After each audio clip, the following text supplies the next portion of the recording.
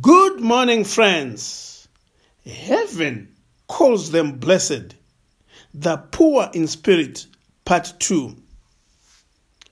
Psalm 115, verse 15. May you be blessed by the Lord, who made heaven and earth. Matthew chapter 5, verse 3. Blessed are the poor in spirit, for theirs is the kingdom of heaven. The closer one comes to God, the more one sees his spiritual poverty. Such was the case with Job and Isaiah. Job chapter 40, verse 3 to 4. Then Job answered the Lord and said, Behold, I am vile. What shall I answer you? I lay my hand over my mouth. Job 42, verse 5 to 6. I have heard of you by the hearing of the ear, but now my eye sees you.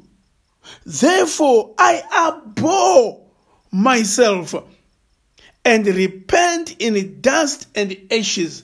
No one who has seen the Lord can have spiritual pride. Isaiah 6, verse 1 to 8. In the year that King Uzziah died, I saw the Lord high and exalted, seated on a throne, and the train of his robe filled the temple. Above him were seraphims, each with 6 wings. With 2 wings they covered their faces, with 2 they covered their feet, and with 2 they were flying.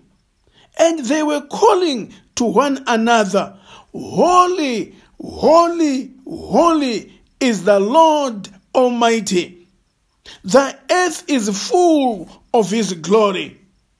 At the sound of their voices, the doorposts and the thresholds shook, and the temple was filled with smoke. Woe unto me, I cried.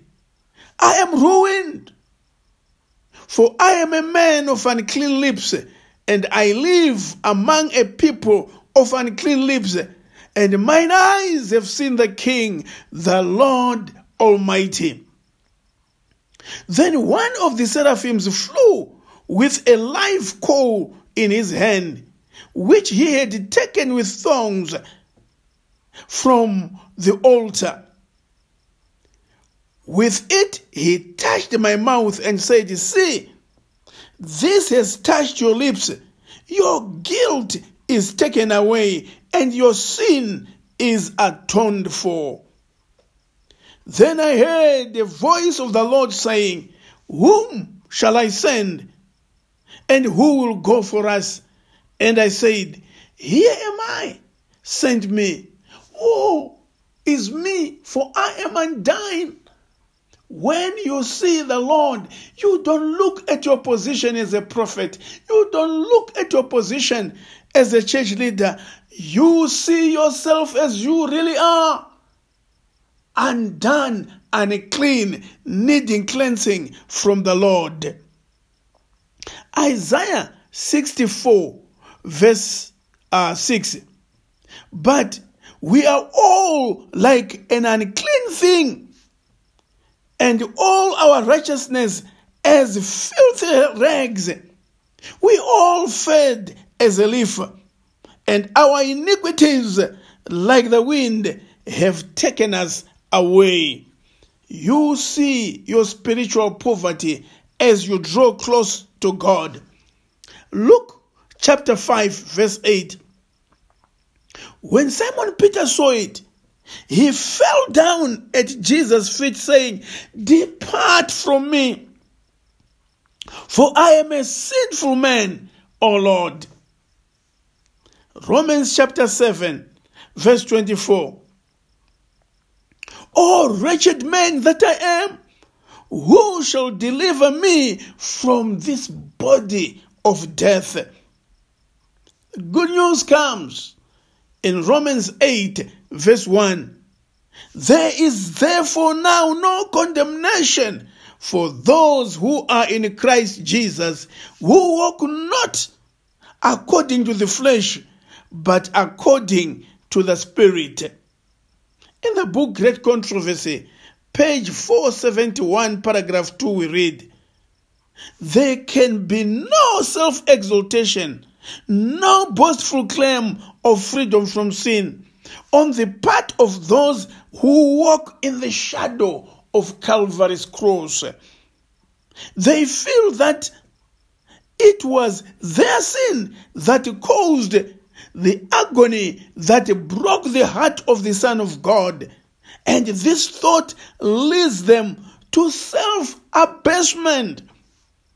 Those who live nearest to Jesus discern most clearly the frailty and the sinfulness of humanity, and their only hope is in the merit of a crucified and risen Saviour. 2 Corinthians chapter 8, verse 9. For you know the grace of our Lord Jesus Christ, that though he was rich, yet for your sake he became poor, that you through his poverty might become rich. Blessed are the poor in spirit. They will come to Christ, and Christ will make them rich with his righteousness. John 3, verse 16. For God so loved the world that he gave his one and only Son, that whosoever believes in him should not perish, but have eternal life. Our only hope is in the love of God. The love of God is greater far than tongue or pen can ever tell. It goes beyond the highest star and reaches to the lowest hell. The guilty pair bow down with care. God gave his Son to win his erring child. He reconciled and pardoned from his sin. O love of God, how rich and pure, how measureless and strong, it shall forevermore endure the saints and angels' song.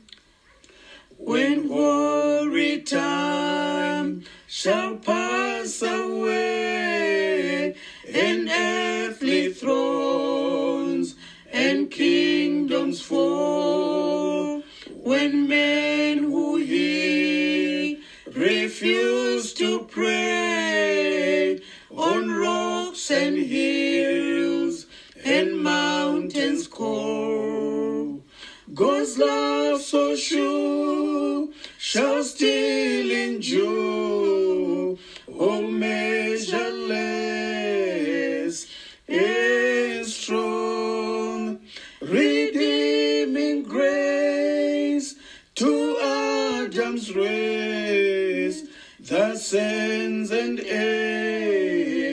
angels' song. O love of God, how rich and pure, how measureless and strong, it shall forever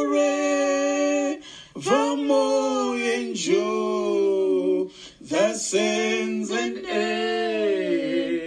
angel's song. Our kind Heavenly Father, we really thank you, and we wonder with John saying, behold what manner of love the Father has bestowed upon us, that we might be called the children of God.